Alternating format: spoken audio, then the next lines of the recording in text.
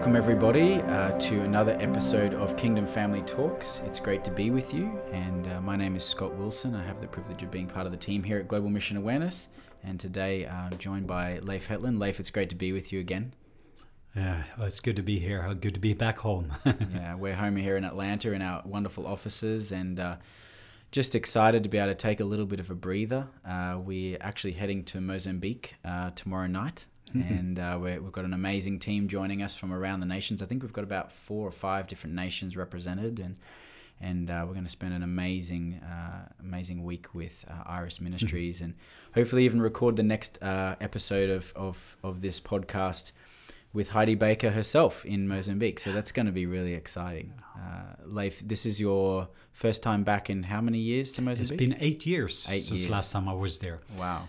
And I went there actually for regularly. I figure out I went there for about 12 years on a regular basis. So wow. It's a strange feeling now to be back. Yeah. And especially to see the explosion, what God has done just even in the last 8 years since I was there. Yeah. I mean, I was even just talking to someone on the phone an hour ago and found out that they actually have been to Harvest School. They were actually in the 3rd Harvest School, and their wife was in the 1st Harvest School, which is amazing. I mean, I've only ever met one person that was in the 1st Harvest School, and so it's an incredible legacy that Heidi and Roland and Iris Ministries have been building, and really just exposing generations to the heart of missions and the heart of nations. And so I'm excited to be back. It's 7 years since I've been back, and or 6.5 years, so we're gonna have a great time.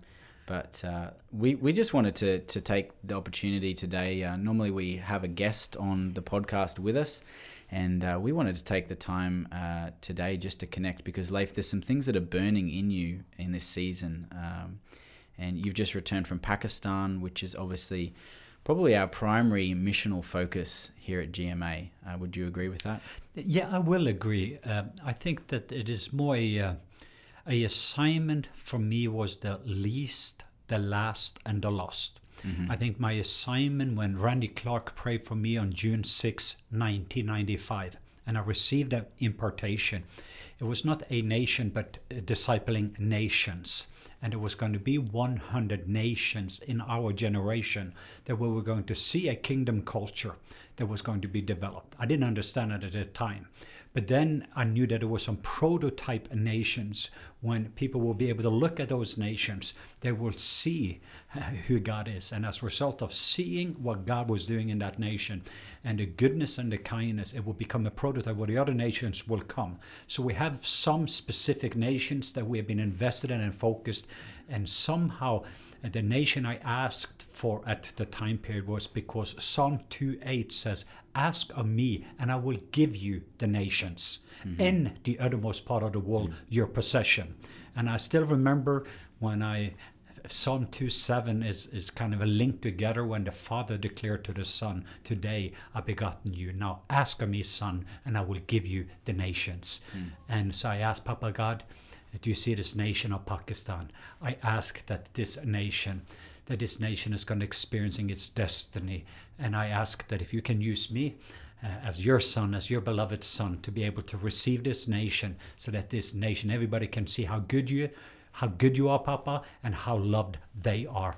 So that became 21 years in the journey in that nation. I think it's 90 nations I've been to. We just passed the 90 mark. Wow. So it's just been out of 90 nations. Pakistan has a special place. I'm curious. I just want to interject there.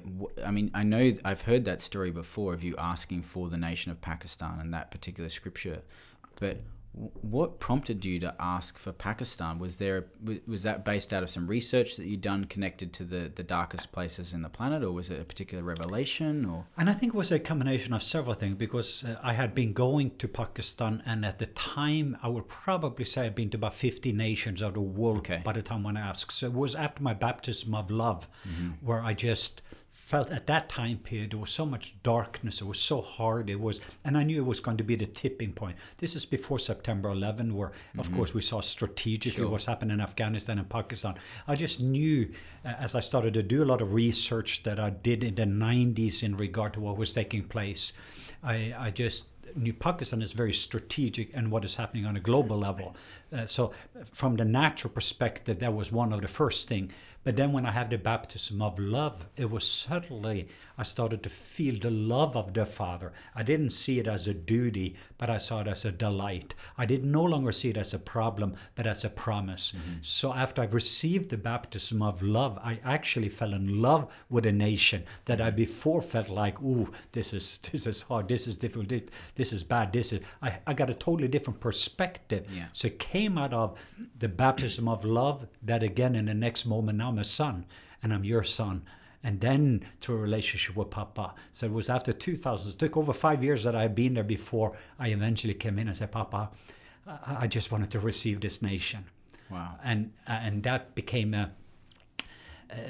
I fell in love with a nation. When I'm there now, I'm becoming alive. I have had other nations also since, but that became, you can say, where I knew on the Father's heart, son.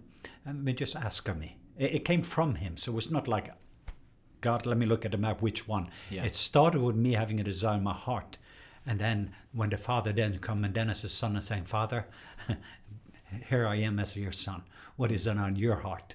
And when Pakistan, and when I saw how much he loved Pakistan, I said, Father, let me love that nation the way that you love that nation. And I ask of you, may I receive that nation. May I have favor in that nation. May that nation, wow, be able to experiencing how good you are and how loved they are. So that was coming out of I think the initiative was definitely came from God. And it goes through God and it goes back to God when everything is said and done. And we're definitely seeing, I mean, that was, 20 plus years ago that you prayed that prayer and asked for that nation. And I think the specifics of what you were just saying there in terms of may I have favor in that nation.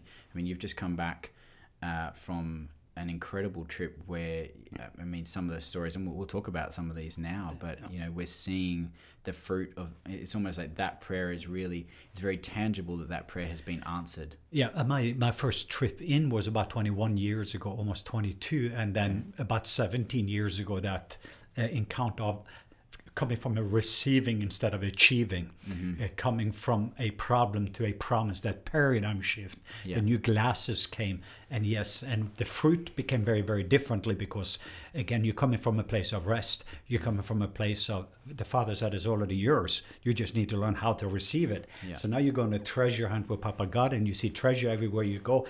And that was part of now after all these years, then when you've been going in, because there's been, I was trying to count how many trips, but I think it was like 29 trips that I've been taking and been going in. So 29 different times of so many different assignments, and then going in there and learning to love without any hook, without any agenda, learning to capturing the Father's heart, and then building relationship, building trust, and then eventually even to coming there from a place where you, including on this trip, went in there and just saying, Papa, here I am, your favorite one. Here I am, your son, Leif. What is it that you want to do? Because this is your nation. This is your assignment. I'm just here with you. I'm here for you. I'm here on a journey, and I just want to see what you see. I just want to say what you say. And then he started to take me on a journey to a lot of different places. And it's always, there's some things that is planned because you know it before you leave. And then you're coming in where even some of the things that he said, you have to stop up, because faith comes from hearing, not having heard. It's the active. So in a sense of well, sometimes he said, here's what I would like you to do. And by being obedient to what he said, you become disobedient. Wow. He said, this is why, but it was not the whole purpose. It was not. So it's like with Abraham saying, Abraham, do you see this Isaac here? I want you to sacrifice. I want you to, but he would have killed his Isaac if he was obedient, if he didn't continue to listen. Because faith comes from hearing, not having heard. So I'm learning the lessons between, I know here's what God said before I went in there. But then it was also in one moment, I just read a scripture verse earlier today where even God had opened up this place for Paul to going in. And the door was open for Paul to going in. But then Paul stopped, and there was an area where he says, I didn't have peace because Titus is not here with me. So there's also saying, hey, you have an opportunity to do this, but who is the ones that you need to do this with for that assignment to be completed? So it is not about me, it is about us, it is about a family, it is about a team. So there's a lot of things there in regard to wisdom that we are learning in this season. But this trip was probably, without a doubt, it was very significant in so many different areas, because there were so many first time experiences with God, first time experiences of things that I would never even have dreamed or thought of. And again, I think that things, including people that was with me that has gone on trips before, some 4 or 5 years ago, other ones a year ago, to see that we're going into regions and area where you literally know, not in the natural, but in the spiritual, but the temperature were different. When you're walking into a mosque or you're walking into a home with some of the Muslim leadership, and you can literally see that the atmosphere has changed in regard to honor and love, and even in the way that people be received. They were in shock, even just to be able to recognize this is not the same place that we were 4 years ago, and I'm treated totally different. What has happened since? What is it? I mean, I understand that sort of language a little bit because I'm around you quite often. But for people that are listening that maybe don't have a contextualization for what it's like to go into this place. I mean, if you've never been on an aeroplane, you've never been out of the country, you've never been in a different culture other than maybe seeing someone of a different faith walking through the supermarket or that kind of thing. What is a practical, tangible point where you can see a shift in the level of honor or the temperature changing, to use that terminology? I can maybe use one example just because it's just very fresh. A year ago, I was introduced to a very well-known, actually I got a text from him yesterday, but a recognized imam leader who has a mosque. He invited a group of people, both Sunni and Shia Muslim, together. And when we were sitting around and we started to get to know each other, but if you was coming in there and you would feel that atmosphere, you would not have felt comfortable. It would be the same thing if you're watching on television and you have maybe seen some of the settings. Mm-hmm. This can be a very intimidating setting. Sure. So we're talking about, we're going into this deep cellar underneath the mosque, and we're there sitting around this table around all those people. And over a period of time, when we were together during a couple of hours, we start to see again that you just connect with each one of them. Several of them, actually there was about 27 people in that room that had a hostility towards me. That's like, who is this guy? Why is he here? Why are we inviting him to be part? You could sense that. And then this time when we're going in here, I'm walking into the same room, the same group of people that a year ago would have had a very strong heart of hostility, even in the way they see me or see a Christian or see what agenda. Now they're hugging me, they embrace me, doing things that you don't even do it culturally speaking. And they're honoring me, and I'm treating at the family table. You get a main seat at the table, and then suddenly they've opened up and people are driving from all over the country, 6-7 hours. They've invited other influential Muslim leaders to come and to sit down and meet with the ambassador of love that is their friend. So there was such a tangible, that's just one place, but there's such a tangible difference in regard to the people. I mean, that's just the ones that was with me last year, and see now walking into that, it is like a totally different world. Wow. The best way I could describe it, if you walked into a place that you saw was trash and project, and because I have seen that, and then the next moment you're coming in here and there's no longer poverty, there's no longer fear, there's no longer, and you see all these beautiful new houses and new streets and everything else. I mean, I'm talking about this, a paradigm shift in regard to the spirit realm, that suddenly we are coming in, and it is like you're coming into a family. There would be, I would say I've been honored greater there than I've been honored in any conferences, and the people with me will be able to say that I've been in America or in Europe or anywhere, including our own family conferences that we do. So suddenly you're going from a place where to some degree you're the lowest of the low, to suddenly in the next moment in the degree you're treating like the Billy Graham of the evangelical world would be here if he came into a church. That's the way they treat and honor me, and it's just an overwhelming experience. I get tears just thinking about it. What do you I mean, like you at the moment you're visiting Pakistan once a year, and you're doing an annual trip over there, and I know that you obviously keep in touch with a lot of these people regularly. I mean, weekly and every other week you're getting a text message from these people, or there's an email. You're in constant communication with these people, so you're maintaining relationship. But I mean, it's very difficult to significantly impact someone or relationship without physical presence sometimes. I mean, what do you think is the key to, I mean, even the difference between this year and last year, like with only being able to be there in the physical once a year, what is the momentum, what is building momentum, if you like, in terms of that shift? I think there's a combination of several different things. One of them is Dr. Marcus Fida, who is our coordinator, and he is a Pakistani. He lives there. So we have a center there. We have a whole movement. We already have a whole family in place. So it's not like, okay, I'm just going there and visit.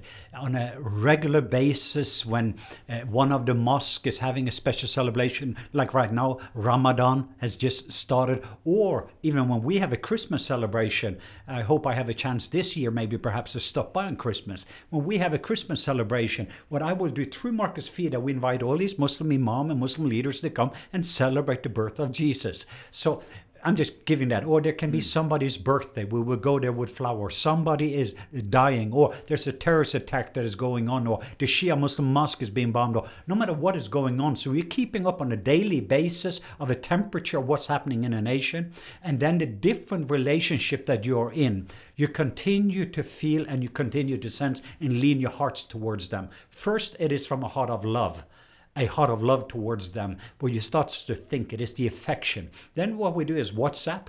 Some of them we do not even speak the language, but we have a communication going, a heart language. And it is amazing, even with the time differences, that I can lay here with tears in my eyes, or last night go for a walk and start thinking about some of them. And then the next moment, this top Muslim imam will start to text you and say, I don't know what it is, but I'm just thinking about you. Or I was just in the mosque, but it felt like you were there in the mosque. Or somebody else.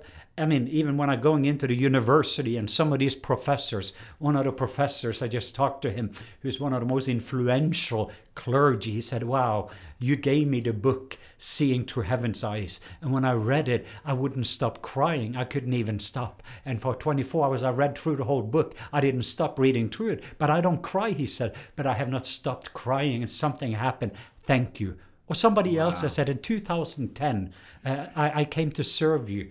A Muslim, it was outside my room, and then you just opened up to, and you were very generous and very kind. And then you had this word for me, and then you prayed for me, and I got healed. And then you let me come and bring my family, and then they got healed. And that was, and then the shoes guy that was shining my shoes, and then he came up with a story. And then when we sat the first day we had on this trip, and the people that were part of our team know some of them, but you have totally different streams, and they are top Muslim leaders in their stream. It will be like the denominational leaders in our groups, but in 4 different streams.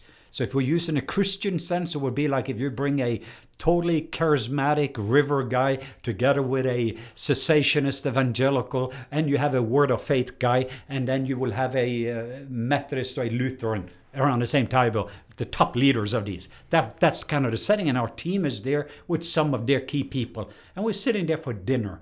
These people would never be around each other. But one of the reasons here, all of them are sitting around and are with me, is because each one of them have a relationship with me, and because I build relationship with them, now we are sitting there together. And then they start to describe each one of them literally, and I was blown away. I'm sitting there at the table, how these different streams all described somehow, if that was 5 years ago or 8 years ago, different encounters that had that impact I had on their life. I didn't know that more than just the official, that you go there and you honor them. And there's a lot of things, of course, behind the scenes that I will not even talk about public, but it is just how love looks like, how love is being demonstrated, how love is being lived out, how love is being tested, and also especially honor.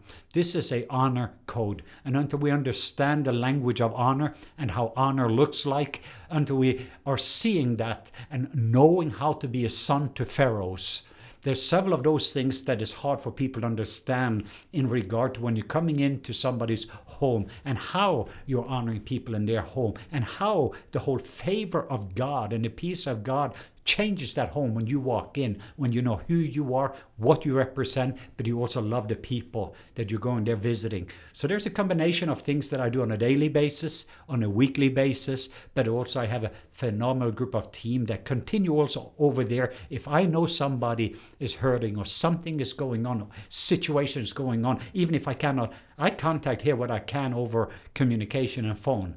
But there's also things that I have done in regard to that will blow some people's paradigm in regard to, but it's just the way that love operates. Because as I said, when they're hurting, I'm hurting. And I'm treating that this is my family. I'm treating them, there's absolutely no different. When one of their sons in the hospital is in a coma, it will be no longer any different than if my son. And I've lived this way together with them, and they know it, they recognize this, and they have seen it. And that has over the years now been demonstrated, where certainly word has become flesh. And that's what is happening. Is pretty much it's no longer talking about love. They call me the ambassador of love, and their friends call me the ambassador of love. If you walk with me into a room with all these imams and everything else, including government official, to say today we're going to listen to the ambassador of love. Before I didn't have a voice, but now we have the chief honorary guest, and everybody around that table, they watch how everybody else is watching. And then because of the honor they have for these people, the way they honor me, they are listening. And certainly now I have a platform, I have favor. And then how do you steward that favor in that setting? And how do you add value to these people? And then how do I represent a God that looks like Jesus, and that Jesus loved through me in such a way that the blind eyes can see that love and the deaf ears can hear it? That's incredible. It's it's quite overwhelming, to be honest, just in a sense of I suppose the multifaceted approach, but a lot of that really comes from the way that you view these people. A lot of it comes from your worldview, and I think that's something I'd love to kind of talk about that a little bit, because I think one of the biggest things for me is in the face of adversity, in the face of, say, some of the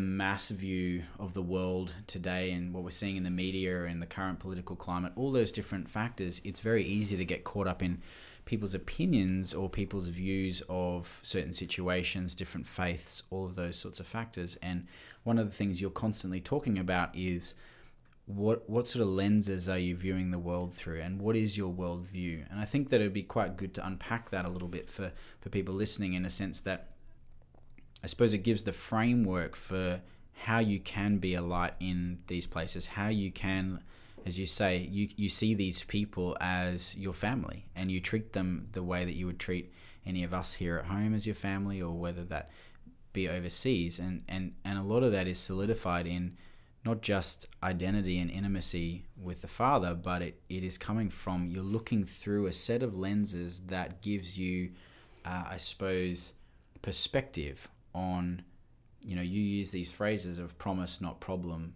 etc. And I think that it's all rooted in that worldview.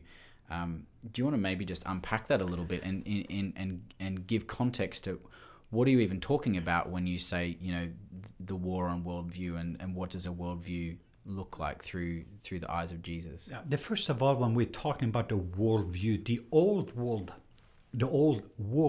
that we used to use was a paradigm. But to put it in another simple, glasses. What glasses do you have? When I went to do my eye test, for many, many years I had 20/20 vision, and I could look at everything from a 100% clear perspective, but I didn't realize over a period of time that something would happen to my eyes. And now when I have a book, I'm holding a little bit further and further apart, mainly because something is changing with my eyes.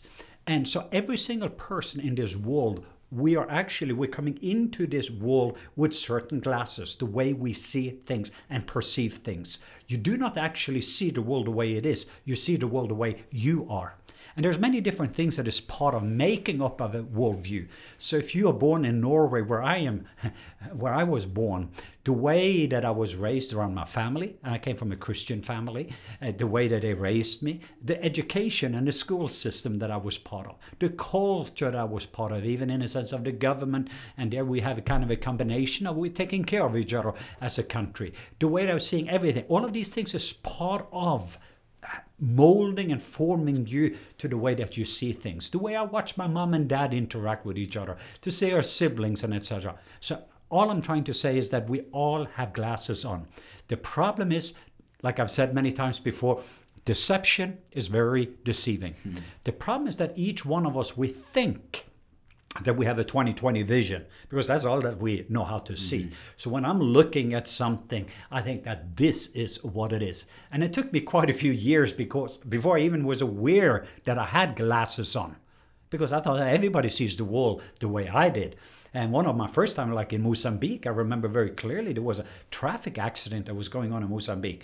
For also automatically I have a scientific worldview. My thing would have been is, here's what was taking place. That Land Rover was driving a little bit too fast, coming around the corner. That kid was not seeing. And I would describe everything. Why? Because I have a scientific. It is what you can see, touch, and prove that is reality. Well, the African, when I met with them, which spirit did you offend? Wow. Oh, do you have a totally different worldview? They have different glasses, how you see the world. And how do we know then that mine is correct and theirs is wrong? In regard to, say, if you have a naturalistic worldview, or what if you have a polytheistic worldview, or if you have a theistic, meaning theistic, we believe that there is one God, like three religion does, Islam, Christianity, and Judaism. But then also it's not enough just, okay, if we all have this same God. Or perhaps people would say, well, the God of the Jews or the God of the Christian or the God of the Muslim are three different. Or that's also according to what worldview you have. But say, even if we are agreeing that, okay, there is a God and we agree we're God, while if you have a polytheistic like the Hindus, there's all these different gods. How you view that then, and you have a reincarnation, how you're going to come back in the next life. And then whatever the caste order, how I live my life, how I treat you, why you have all these cows and people starving to death, why you have a caste order of the 300 some million Dalatis, they don't have food, or they're nobody, they call you untouchable. All of that is affected by the worldview. But if you're not aware of that, then you do not know how to change the world. And that is the same as also with Islam, because then we Christians are not aware that the news and all of those are mediums, or television. Tell something, television. If we're not aware that whatever channel you turn that on, you have different biases. It is coming from a worldview, and with a worldview, it's connected to belief system, and those belief systems also have a spirit that is attached to it, and that influences. So I can listen to some of those things and think this is what I'm hearing, and this is how the world is looking like. So then to simplify that in regard to, say, Islam or Pakistan or some of the things that is going on in the Middle East, or reading the Al-Quran. So for me, my view towards the Muslims, or the way I used to believe, was that when I was, the Al-Quran have some verses here that gives a justice for Muslims to do some of these radical things, and they're using those verses. Well, if that was my worldview at that time period, the way I'm seeing Muslims at that moment, well, okay, let me just reverse that. Looking at the Bible, I find 4 times more scripture verses of a God that will, you kill everybody, the children and the babies, and we will say, well, that's a different covenant, and etc. Oh, no, it's a worldview if you believe in the scripture, the inerrancy and infallibility, and if you're looking at the whole Bible and saying that it's all inspired by God, God is the same yesterday and today and forever, and you look. So we can use the same argument we're using towards them, they're using towards us, as an etc. So how do we then know? What if in the Al-Quran, if you have read the Al-Quran, and you find that there are 16 times more that Allah is referred to as compassionate, mercy, love, you're looking at that element. What if that is your worldview? And if Muslims sees that, guess how they're going to see themselves? Guess how they're going to see people? Guess how they're going to see the future? So now that small little percentage of the radicals, this group here now can influence, and that's a good way to stop terrorism. What about another things in regard to a terrorist? And I just heard about a terrorist the other day, radical terrorist, who has been changed. The first thing they do with terrorists is to take away beauty. They strip away beauty, if it is beautiful music, beautiful clothing, beautiful color, beautiful things. Why? Because God makes things beautiful. But then suddenly in the next is connected to the glasses and your world view. So could it be that beauty can save the world? But if my view is God is good, God is a God of love, now suddenly love gives. I have a responsibility for this planet. When I wake up in this morning, the way I treat everything, my workplace, my wife, everything else is connected to my worldview. How I see God, how I see myself, how I see the world, and how I see the future. So we all have glasses on. We just need to be aware of the glasses. I've had to change my glasses. That's what you're hearing so clearly. My worldview. I've changed my glasses, how I see Pakistan, how I see these people. And when I changed my glasses, something happened with their glasses in the way they were seeing me too. And now suddenly we're sitting at the table, but we're not watering it down to the lowest level and then try to do a interfaith. But suddenly now in the next moment where I am as clear a representative of Jesus, where I want to look like Jesus. And by the way, I believe that Jesus had 20/20 vision. I believe Jesus had a proper worldview, and the way that he was seeing things, that was the way that you and I, and any view that we have of reality that doesn't look like Jesus, it is time for us to put question mark on those glasses. I think one of the things that I'm pulling out of that is that, and I know this to a fact, but just to highlight it, is that you are a phenomenal student. You are constantly studying people, cultures, theology, doctrine, but also not necessarily with a viewpoint to gain knowledge, but more to give contextualization and to understand, to, I suppose, shape that worldview and to improve your perspective. What are some of the things that you have been focusing on that are helping, particularly in this season, I think, when you're needing to be sharper and more focused, but what are some of the things that you value in terms of studying so that you do have an appreciation and a tolerance? Yeah, I think that what I would like to have as a big picture, and that is to be able to see things the way that God sees things. That's kind of a heart that is there. So because even my lenses, I can read the Bible from Genesis to Revelation and still get knowledge. But if you have more knowledge than experience, it just makes you more religious. Mm-hmm. Yeah. So in regard to, it's not knowledge, but it's more wisdom. But if we do not have the proper picture on how we're looking at that, if that is ethics, if that's philosophy, if that's psychology, if that is science, if that is everything. As I'm saying, that's why it's so important with worldview. And to simplify mine, and you either have coming from a root of fear or root of love. That's also neuroscience. Mm-hmm. So when I'm studying neuroscience, you either have love glasses in the way you see things. And for me, because that's kind of the essence of how I see it, I choose when I'm looking around, it doesn't matter how dark it is, I can find a light. I went out for a good walk yesterday. My body was a little bit full of pain, soreness, and other things. And for 8 miles, for a couple of hours, I can tell you about 200 beautiful things that I saw all over. It had just been raining and everything else, because that's what I was looking for. So I've never seen, when I'm seeing an individual, it doesn't matter how much darkness or struggle or pain or fallenness or even they're religious. Like I had one person just recently, less than 2 weeks ago, that the way that he was looking at me, it was like, I would love to cut your head off. It was just that feel to it. Mm-hmm. And I'm talking about this guy was very, very much radical, aggressive. But the way I see him, that is my choice in my glasses, because I'm seeing him from heaven's view. I'm seeing him with the eyes of love. I don't see the terrorist Saul. I see the Apostle Paul in him.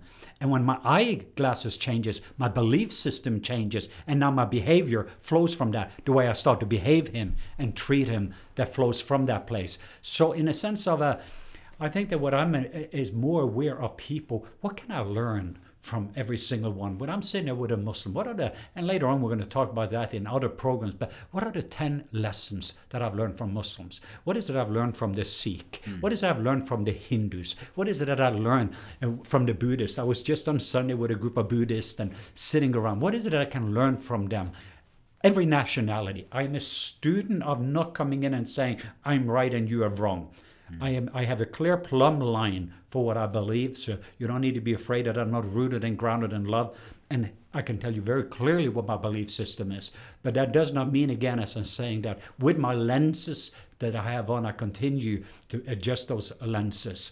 And I constantly have to look up and to be able to see the eyes of the Father, to see the eyes of love.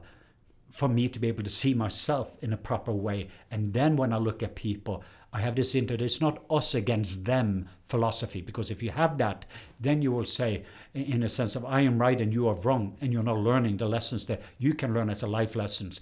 And it does not open up for a door also for the lessons. What are the 10 things that they have learned from you? That should be the next question, just by being around you. When they squeezed you, what was in you? What came out? Was that the fruit of the Spirit? Love, joy, peace, patience, kindness. Is that what's coming out of our life when we get squeezed in that situation? And if not, what are some of those things that is not rooted and grounded in love? Why is it? And so I continue to be a student of life. When that environment was changed, that one wasn't. In that moment, I was sure I could do it. And in one moment, I had so much confidence. But less than 24 hours afterwards, I couldn't do anything. I lost totally my confidence. So in one moment you have the excitement, I get to speak in the largest mosque and everything else, and then in the next moment I don't know one word to say. But that's also when you're realizing when to be a lamb and when to be a lion. And that's the humility and vulnerability on one side. Without him I can't do nothing. I mean, the wisdom is his wisdom. The knowledge, if you don't have his knowledge, and God knows it all, so you have to think about things the way he thinks about. So at the moment, because that's when pride comes in, you're learning a lot of different things, and you think the next moment you know it, and you think you're qualified. That's also how you become disqualified. Then it is in the next moment to recognizing, without the Holy Spirit, without him, without his wisdom, without his love, his joy, I do not have anything to add value to people. So I think that's the tension that I'm living in as I continue to grow. If you want to go higher, you have to go lower. If you want to be bigger, you constantly have to be smaller. And that's the tension that I'm living in. I think also one thing that kind of stands out to me in that, just in terms of, you mentioned spending some time with some group of Buddhists on the weekend and spending time with different people of different faiths. I think that one thing that's very, very transparent, very evident in your approach is that to love without a hook or an agenda, because love with a hook or an agenda isn't love. It's not unconditional then. And so I think that's something that I find fascinating, just in a sense that, we often get a lot of comments or emails, or just, I know you get a lot of questions, okay, Leif, have you seen any of these people that, convert? Have you got another notch in your belt, or have you seen, and of course that is, a huge part of your history in terms of seeing a large number of people say yes to Jesus in some of these environments. But I think in the spheres that you're moving in now, and I think also from a traction point in culture and society and the time that we're living in, is we, more than ever, we need love without an agenda to be able to bring transformation. What would you say to that? There's no doubt about it that because it is, and I'm not finished with that school yet. It continue to be there. Cool. But perfect love casts out fear. So it is his love. It is a love that comes from him. It is the way that he loves. And even while we were yet sinners, Christ died for us. Meaning while you were in your mess, God loved you. So there is an element of the way that God loves, with the kind of love that only God gives.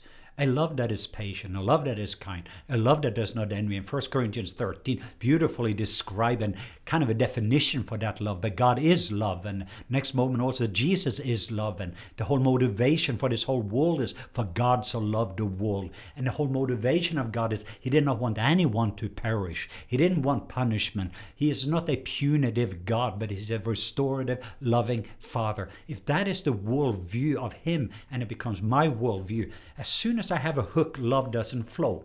Because what I do is, in the next moment, I can go and setting up certain meetings to meet certain people. So I can get favors.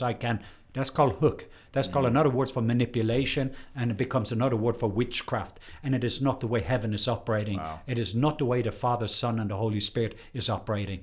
So I will say that this is a school that I continue. And in a moment, this is very dangerous, but I've had at least 3 times just on this last trip where just in a moment I got this favor on a level that is so beyond anything you could think or imagine. But in the next moment, God just had to bring me right down to showing me how little I am without him. And that's what get me back again. And if I didn't have that, as I was saying, I'm sure that would damage myself and other people very quickly. Yeah. So there is an elements where you just like, I went to the team and said, hey, look at this. And then the next moment, you don't even know how to talk. And you have pneumonia and you have... So if it is not just for God's grace, God's goodness, God's love, God constantly receiving that from Him and living with that and awareness, you're not going to be able to flow that to other people if you're not a recipient of that. And I think humility is something that I'm praying for consistently, and vulnerability in the middle of all of this. So it's not just my strength, but it's sometimes my weakness that He's demonstrating His strength. So He actually liked me when I'm weak. I don't like it myself. Yeah, I don't think any of us do. And I mean, that's a great point, just in a sense of even coming home.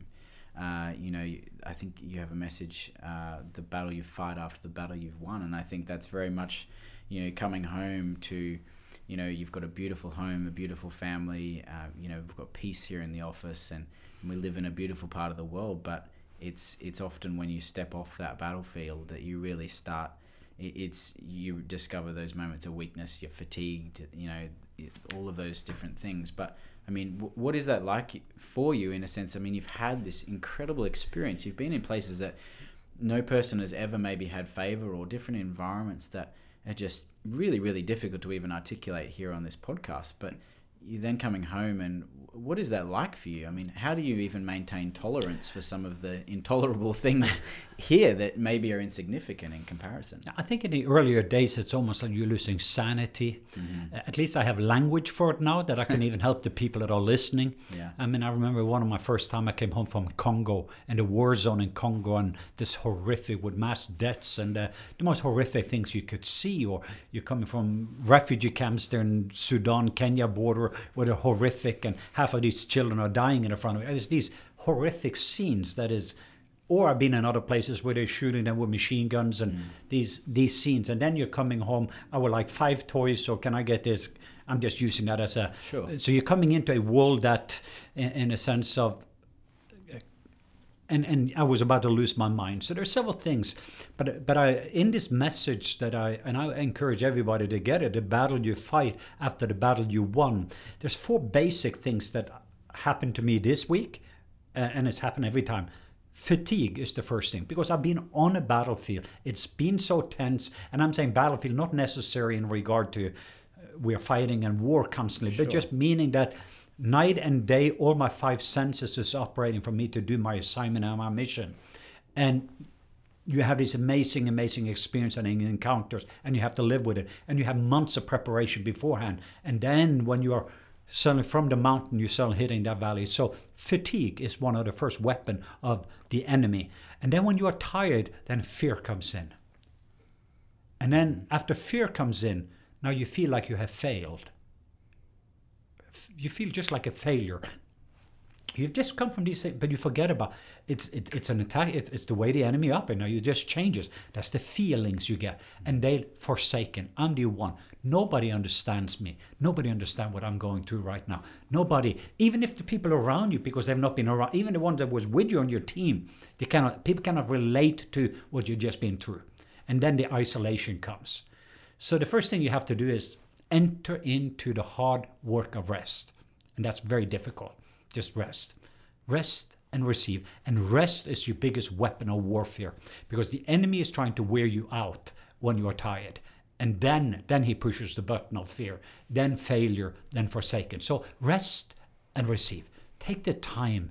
So often what I do is stopping by in Dubai or stopping by somewhere just to recharge my emotional tank a little bit afterwards. Make these adjustments. I think it's important to clarify here as well. Rest doesn't necessarily mean sitting on the sofa just vegging out and doing nothing. It means doing whatever refills your tank. So obviously presence, time with the presence, time with the Lord, time in the Word, all those things are very applicable. But there's some very practical things that you do that I would consider fall under the banner of rest. It is, and it definitely, even like this week, I mean, for the last 8 days, I've been walking from 6 to 10 miles, running, walking, even something I don't normally do. But out in the nature, just being there, just getting some of that, it's kind of a detoxification. Sure. Or drinking water. There's certain things that I'm doing just in this whole season, because we're going to go to Mozambique tomorrow.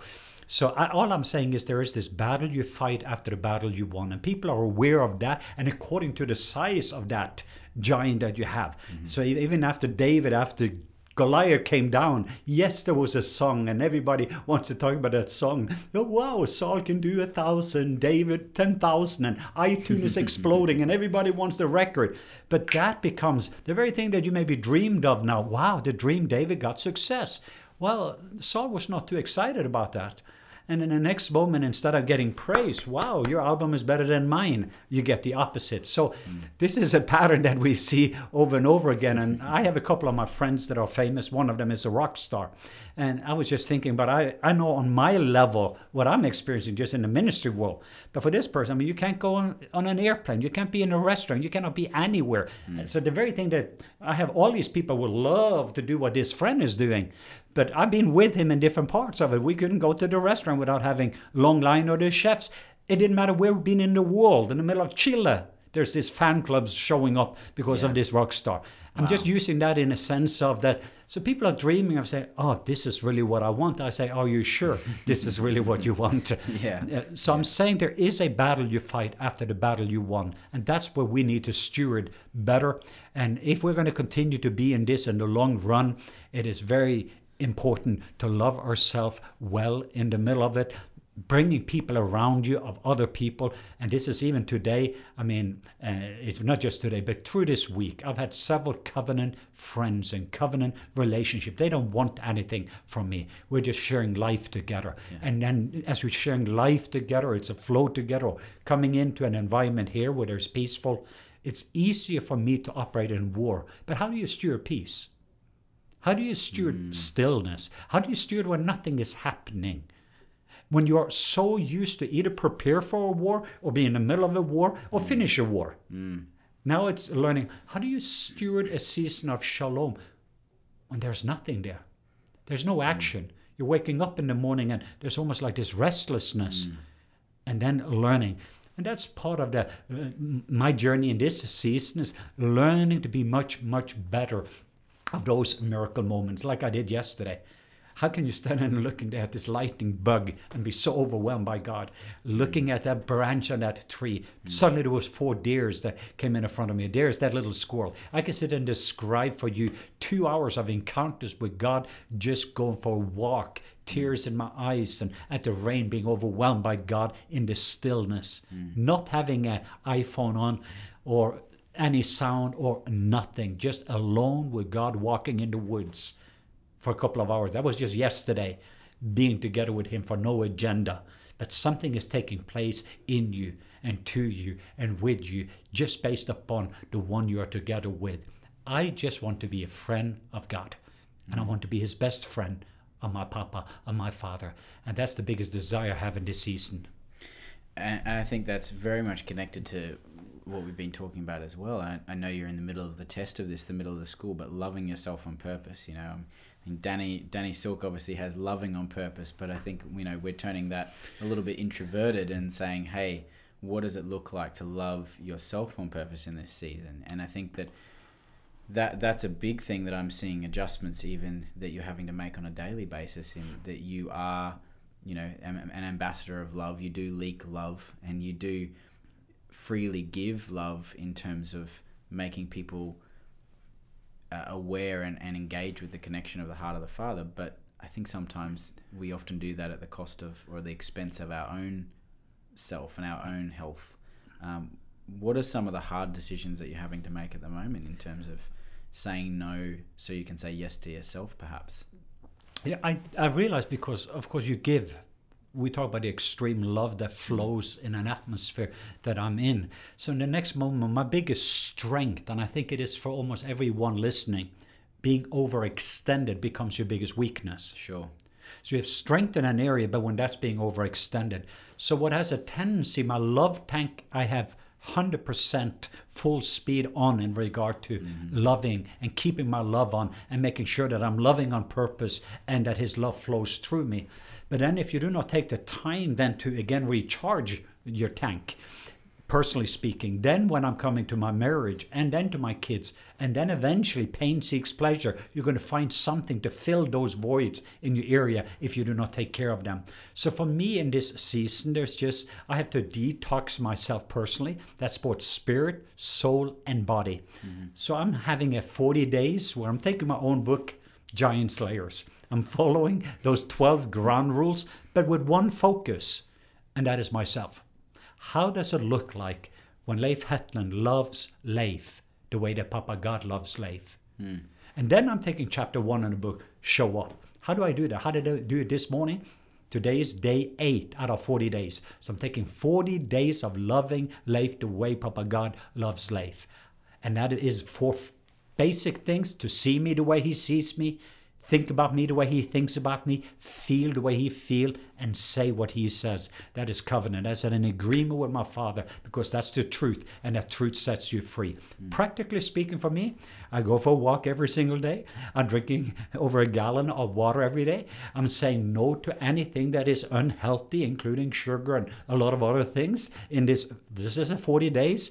I'm having to take with me some different exercise tools to do some core, so when we're going to sit on long airplanes is better. So there's all these physical things. It is spiritual things that I'm doing on a daily basis, like in my car.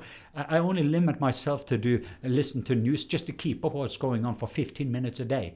The rest of it, I listen to good news and things that feeds my spirit. So spirit and my soul and my body, I am filling up my tank to the fullness so that I can, as we are now leaving for Mozambique tomorrow, continue to live from fullness instead of measure. That's the desire of my heart. I don't want to wait till my tank is on the bottom and then fill it up to a quarter of a tank. That's often how my life is. I want to fill up my tank to full tank, burn a quarter of a tank, and then just go and fill it up again before we get to the point. And even have some warning mechanism, spirit, soul, and body. Let it living from fullness and an overflow of fullness instead of measure. That's the lifestyle that I want to live. So good. I think it's really important, I mean, we started off talking about some pretty big ideas, worldview and changing nations and shifting atmospheres and things like that. But if you don't take care of yourself at home, if you don't take care of your own love tank, energy tank, all of those different parameters of life, if you're not healthy, I think Randy says, healthy people heal people and hurt people hurt people. Bill probably says the same kind of thing, and there's lots of different ways of expressing that. But if you're not the healthiest Leif, then you can't project the healthiest representation of Leif, and therefore the representation of the Father. And I think that is really, really important. One of the things I'd love to just kind of finish off talking about, you've spent this 20, 30 years in this world, and stewarding what the Lord has placed in front of you, making lots of mistakes, learning lots of valuable lessons, trialing different things, building relationships, and seeing many breakthroughs and countless setbacks as well. What are you focusing on? What are you dreaming in this season in terms of legacy? Because I think you just turned 51 in January, and the way I see it, you're really in a building season. We're building a legacy that will far outlive you, far outlive me, hopefully. And I think that I'm really keen to hear what is burning on your heart in regards to a legacy. There's several things that I'm very excited about. There's a few things that I'm called to do that only I can do, that I cannot hire, train, or equip anybody else to do.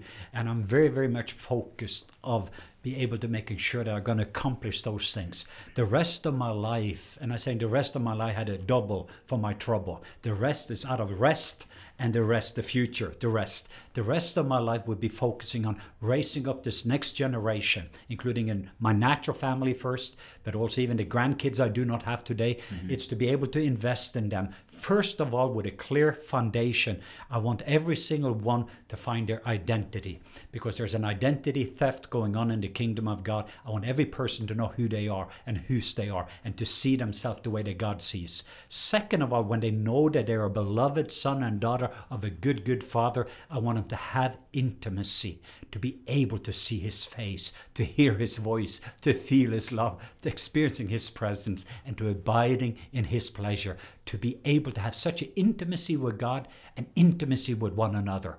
flowing from that identity. And then the third pillar from this is connected to inheritance. There's this heaven full of resources available for a family that know who they are and whose they are, but also that are living in the Father's home because they have intimacy that can receive their inheritance, and how to steward inheritance, raise up sons and daughters that can take that inheritance and not spend it, but invest it into the next generation so that we can transform and disciple nation. And the fourth pillar as a foundation, what I want to leave behind is destiny. I want every single person to be able to know why they are here on earth, to wake up in the morning with purpose and with passion, to see among 7.5 billion people that there's only one person like you, and knowing your destiny and your calling. And if you are a school teacher, you're going to be the best school teacher in the world, and you will wake up from a place of identity, intimacy, and inheritance. You will bring the very presence of heaven into that classroom, and you will see the opportunity. If you are a nurse, or you're a musician, or if you are in a movie, I want everybody to bring glory to God in the way they're living out their destiny. That's the foundation. Wow. And I want to raise up a whole new generation. And the best way I feel I can do that is eventually also, now I need some help. And the best helping tool I have is internet. And I have all these people coming to me now and saying, okay, we want you all over the world to do this. Now there's practical tools and technology that is available where we have an opportunity to create a platform online. And the first thing I want to do is to take a whole year to get people rooted and grounded in love, to find their identity, intimacy, inheritance, and destiny. And there will be a Reigning in Life Academy where I'm able to say, I'm going to bring the world to all of my life lessons. Let's get that foundation. When we have that foundation, let's take it to the next level. And then we're going to help people to learn how to reign in life, so that the next generation, they can look at a hopeful world. And Jesus is going to come here for an incredible world where the kingdom of the Lord has become the kingdom of this world. And the glory of God will cover the whole earth as water covered the sea. That's the promise that I am seeing, a glorious, glorious future. So I'm so excited about the next generation that God is raising up and the ones that He has given us. That's what I'm living for. That's what I'm dying for. And on my gravestone, Leif was a son that raised up sons. And out of that, I do believe that the next generation is going to be able to see a world that we have only dreamed of. Wow, that's amazing. I'm so excited. What's the timeline looking like in terms of that school and releasing that? Well, already by January, we should have 48 lessons ready. That means that you have an opportunity to sign up for a Reigning in Life Academy. And by January, you can start your journey. And my encouragement is to starting the 12 lessons on identity. And then when you really know who you are and whose you are, and you see you the way that God sees you, then the next moment you're going to get such an intimacy with Him. And then from that place you're going to see everything that is available. Wow. Because He will get to you as much as He can get through you. And then find your place as God's bigger picture in this world. And wow, it's going to be exciting to see thousands and thousands of people throughout the world. And then from there, January, I believe a year later, we could start in the second year. And for me, within 3 years, we have the future Daniels, Josephs, Esthers, Nehemiahs. We have the history makers and the world changers that God is going to raise up. And that is my dream, to be able even to be home and to be able to hear the stories of all of those different people that God is raising up for such a time as this. That is a rising and shining, for their light has come. Wow. Well, Leif, it's so exciting. I'm honored and feel privileged to be able to be part of the journey, and I'm really excited to see that come alive. I would encourage those of you who are listening. There's some really exciting things we're working on. We're not going to share all of the details today, mainly to keep you in suspense. But we have some very exciting things that are coming up in the pipeline. If you're not already connected with us, I would really encourage you to be following Leif on social media, at Leif Hetland on Twitter or Instagram or Facebook. And also jump on our website as well. Yeah, the Kingdom Family Gathering, something unique is about to happen there. Tell us a little bit about that. Yeah, on once a year we're gathering our family. We've done twice in Atlanta And we are going to have some amazing people. They are carrying fresh oil, fresh fire, and a brand new wine in this season that people can taste from. But people from around are going to come together for this Kingdom Family Gathering, where we're going to experience an open heaven, but also connected to family, where people is going to have some very unique encounters. The stories from the last two is amazing, but August 24th to 26th, different key people are coming in from around the world, as well as some of the best speakers and worship leaders. They're going to come and serve some of the best food that heaven can prepare for us. And the ones that is hungry is going to come to eat, and the ones that is thirsty is going to come to drink. So Kingdom Family Gathering, sign up now. Make sure while there is still room. I remember the first one, and people say, why didn't I? Do you have one more seat for me? But it was full. And I do believe it's going to fill up very quickly when people know and are aware what God is doing. That's awesome. Yeah, well, we're excited. It's going to be a great gathering, great time together. And you can find out more information about lots of the things we were talking about today on our website, globalmissionawareness.com. And all the details there to register for Kingdom Family Gathering are there. I'd really encourage you to sign up to the newsletter as well. Sign up to our mailing list, because there are some very exciting things we're going to be announcing in the next couple of weeks, and those who have signed up to our newsletter are going to hear about them first. So, bless you. Thanks for joining us. Thanks for sharing your heart, Leif. It's great to hear what is burning in you in this season. And until next time, we look forward to being with you.